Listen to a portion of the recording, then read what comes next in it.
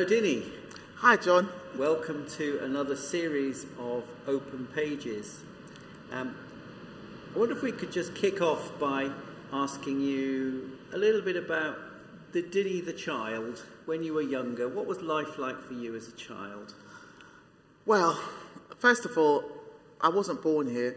Most people think I was, but I came to England when I was 4. Mm-hmm. I was born in Sierra Leone.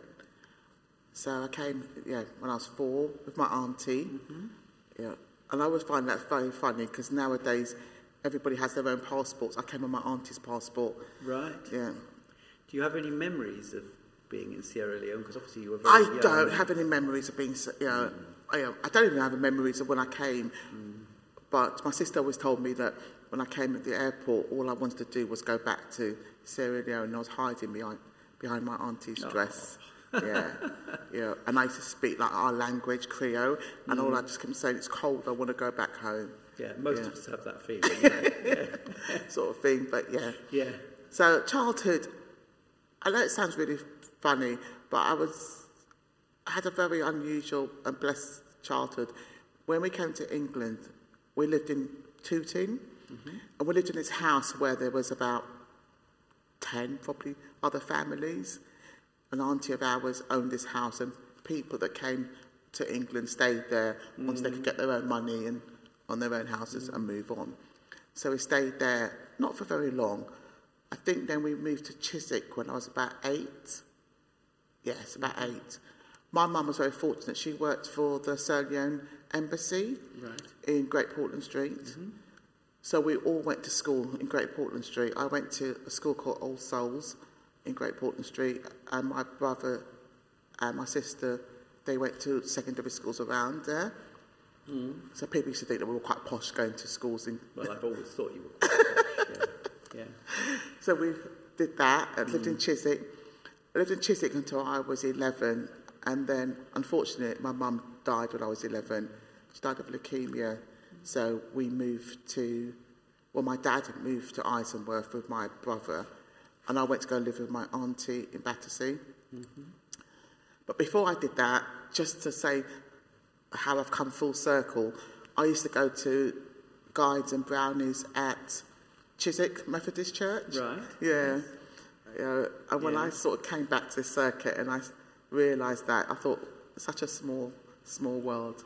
Indeed, So yes. so I lived with my auntie in Battersea for 2 years. And then my brother and my dad and my cousin who had lived with us before lived with my dad in Isleworth, and my dad and my auntie fell out, so I came back to live with my dad. So I was 13. But all this time I was still coming to the Green School. Right. I went to the Green School for girls. Yes. I used to come on the train, never late, and I lived with my auntie. As soon as I moved to live in Isleworth, I was always late. It's because you were too near. You were too near. Yeah. It's always a problem. Yeah. So I went to the Green School for girls. So, And I used to go to St Francis Church in Isleworth, and I was confirmed at St Mary's Church. So very local Hounslow girl. Yeah. 18 and a half, I had my first daughter, my oldest daughter. So things were quite difficult then. Then my older brother lived in lived in Bermondsey, and he said to come and live with him, share his place. So I went to live in Bermondsey, and I stayed there for 12 years. Right. Yeah. So Cristiano grew up there, and then Charisse was born in Bermondsey. But then when Cristiano was ready to start secondary school, I wanted to move back home again, because to me West London was home. So we moved back, and she went to the Green School for Girls, and we moved back, and then Charisse went to the Green School for Girls as well. So. A whole family outing. It's a whole family outing. We all went to the Green School for Girls, all in Chestnuts.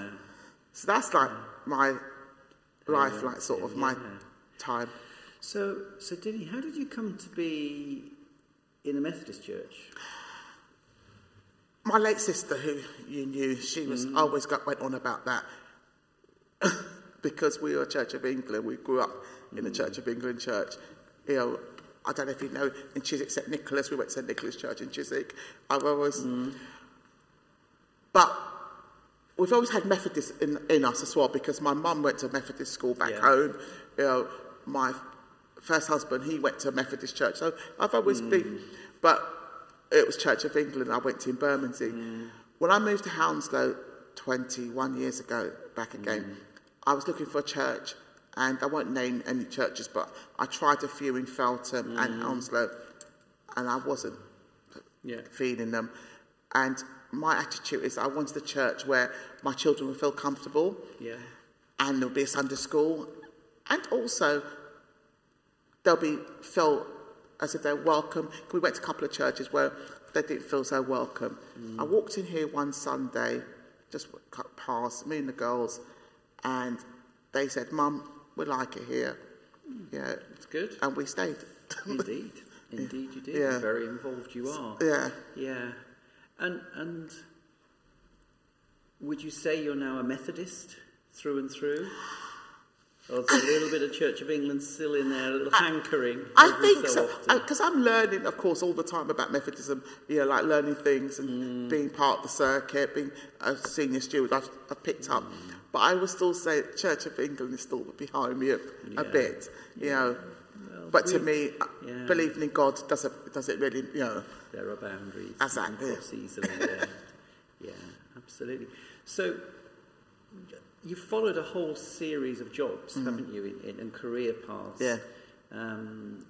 You've worked with the homeless. Yeah. You obviously teach and special needs. Tell us a little bit about those.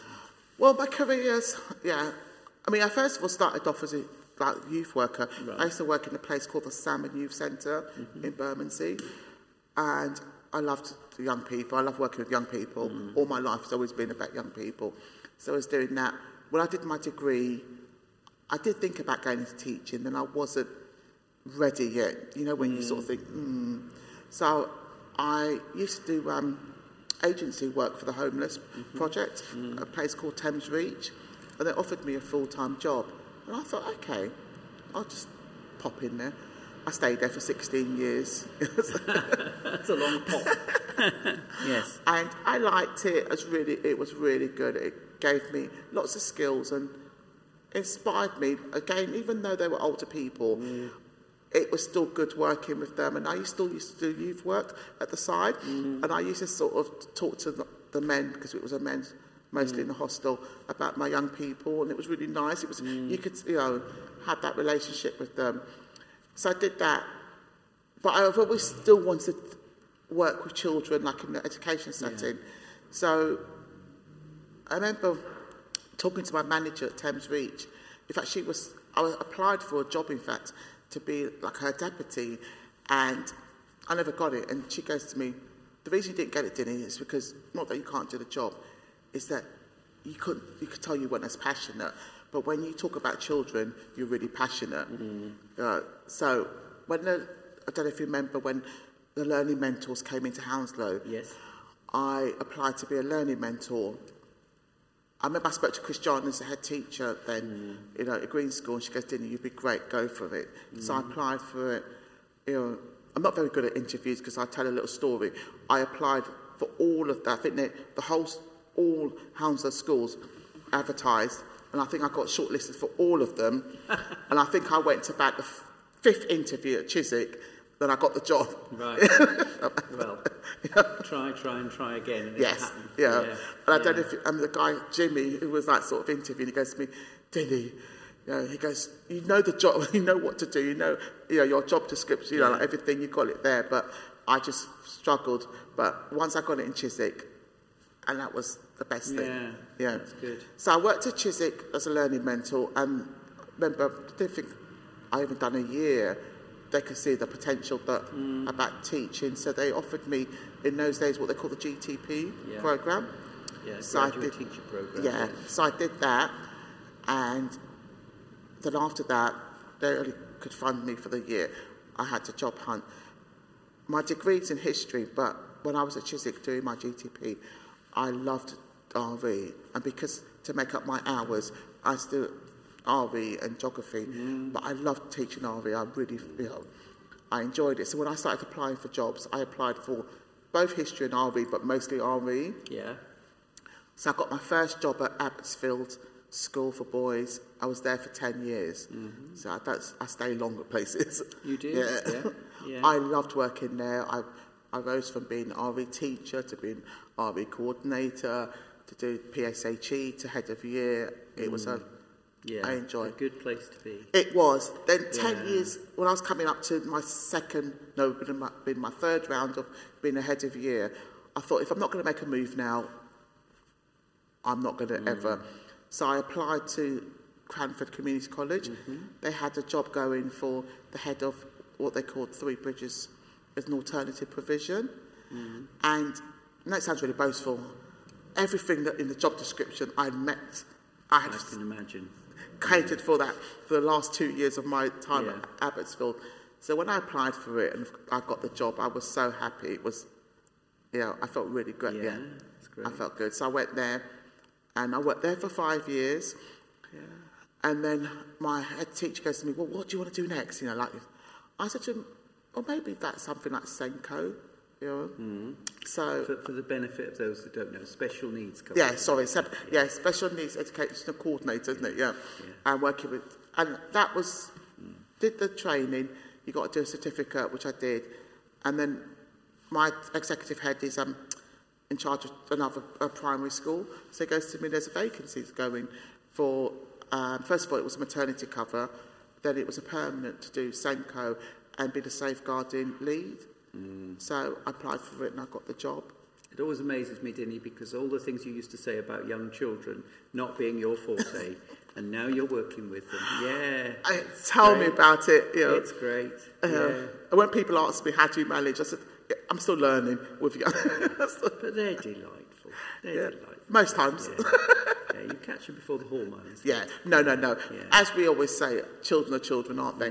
Parents are parents. Needs. Yeah. They're the same, so yeah. That's good. Yeah. That's good. So, Dinny, your vocation of teaching and working with young people is so clear, and that is so clear in the church as well, with your passion for what goes on with our young people here as well. But what about your own faith? Where in your life did faith become real to you, do you think? I always say to people, I was brought up as a Christian. My mum and dad made us go to church. I've got older brothers and sisters, and I always say that that they used to go out on a Saturday night, and on Sunday they had to get up to go to church.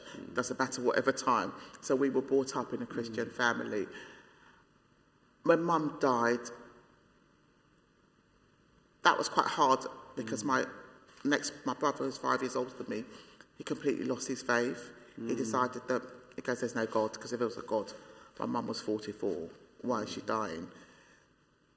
I continued going to church. My dad, even though he didn't go to church, but he made me go to church. I mean, he believed in God, but he didn't go to church. So I carried on going to St. Francis. My faith was there. I used to go to church every week.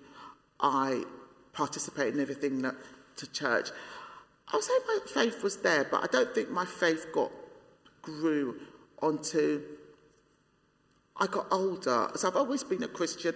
But when you say a true Christian, I would say in my late teens, like sort of my faith started to become stronger because I started to see that God's path, what God wanted me to do, and we all make mistakes, and I've made some mistakes in my life, but God was always there for me. It was always there and supporting me and leading me the right way.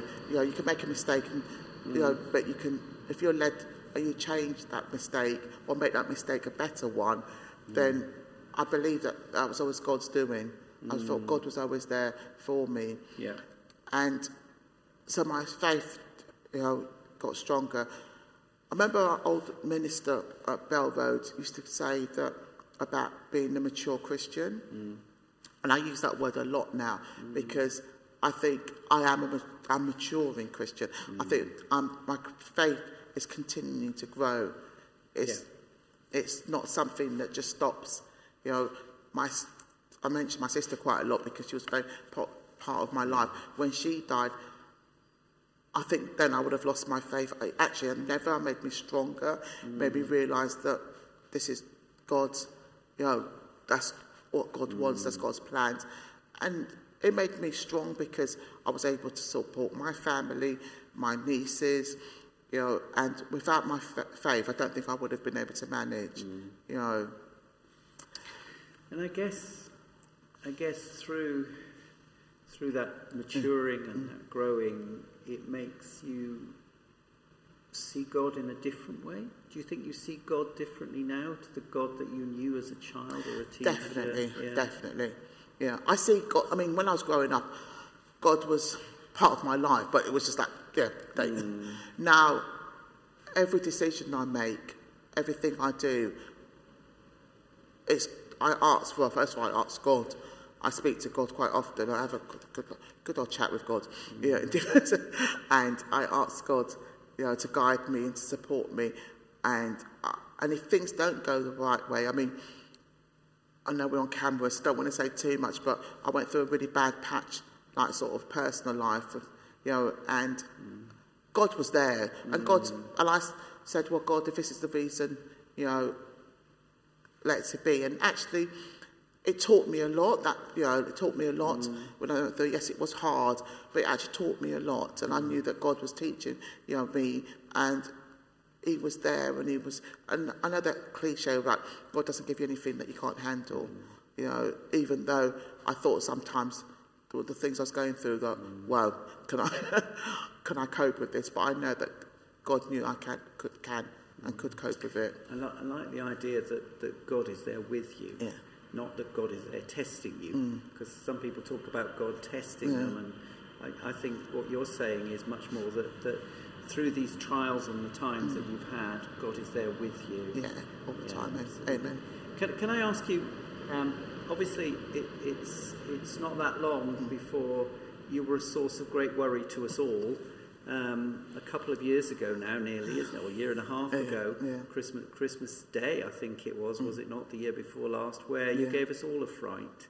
Tell us a bit about that and how that's impacted on your life now. Well, today, a year ago, I came out of hospital, or a couple of days before I came out of hospital. COVID, I mean, we've all been through a lot of COVID. I mean, don't think I was untouchable, but I thought I wouldn't get COVID because our head teacher was very strict when we were at school about. We all wore a mask. We wore a mask. We even wore a mask when we were having a meeting on Zoom. So that's how strict they are. But unfortunately, I did still get it. And it's only when I came out of, which of course I wouldn't have known, but when I came out of the coma, I realised how long I'd been in the coma. So I thought it'd only been a few days, but it'd been more than 2 weeks. 2, I had a lot of discussion with God, in my coma. I don't know if people understand when I say I dreamt in my coma, and a lot of my dreams was about making a kind of deal with God that if I got out of this, God, that I was going to, I know I've always devoted my time to God in my life, but I was going to do it completely, utterly.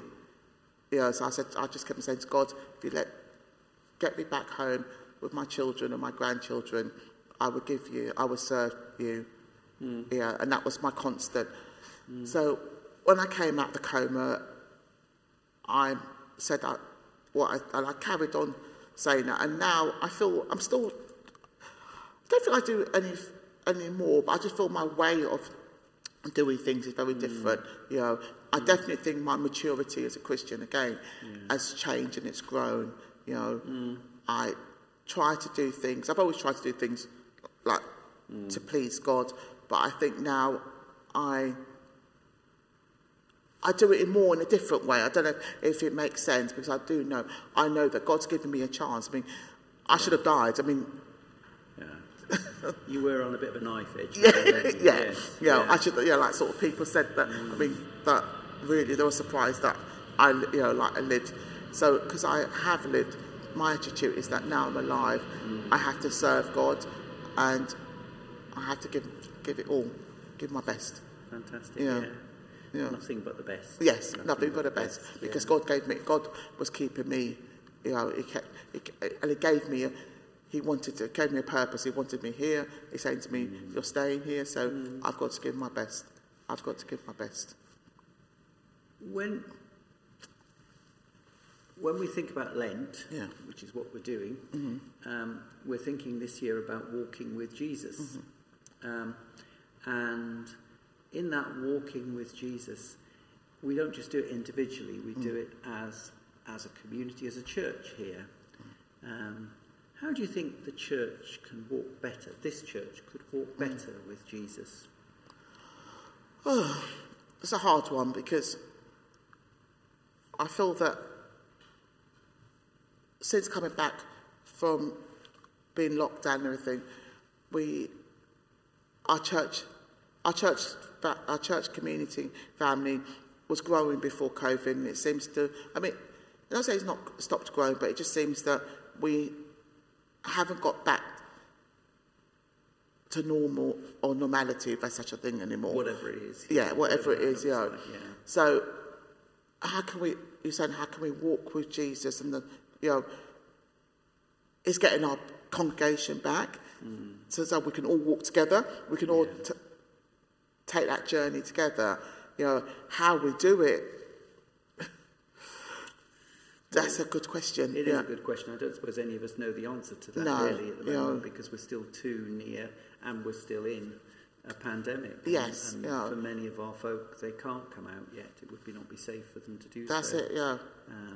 And we're doing, I think, well to keep in touch with everybody and keep linked. Exactly, with the online. And we just have to be praying, isn't it? It's that praying. Yeah. It's that praying and just trying to look at things creative and seeing what we can do to get, because we want people to be able to feel comfortable. And I think as a church, we do a lot. I mean, when I talk to other churches and people who go to other churches and what they say, we do a lot to encourage our congregation to come back, and we just need to carry on doing that, and then so we can all take that journey, about walking with Jesus, So one last question. You talked about sometimes when your faith has been difficult, but perhaps what makes you angry? What makes you angry with your faith or with God or with just society? What makes you angry? The unjust. Yeah? Yeah, the unjust, the unfairness. When you see, I mean, I didn't mention it, but one of the reasons I went into teaching was because I wanted to work with young people, but specifically black young people. I wanted to be that role model for them to see. Yeah.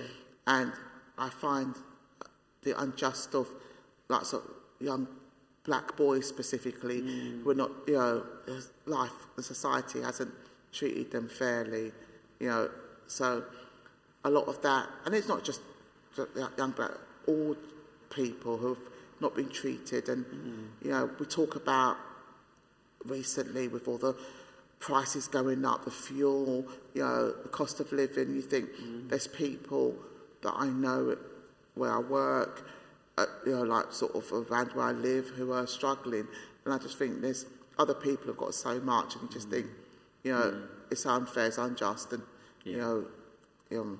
and what can we do? We do a lot as a church, as Christians, but society, I think society could do more. I think society could do more. I think you're right, and I think it's perhaps incumbent on us to do our best to remind society that they can do more by doing it ourselves and by challenging people as well. And showing and setting an example, which I think as a church and as a Christians we do that. Well, Dinny, thank you for that.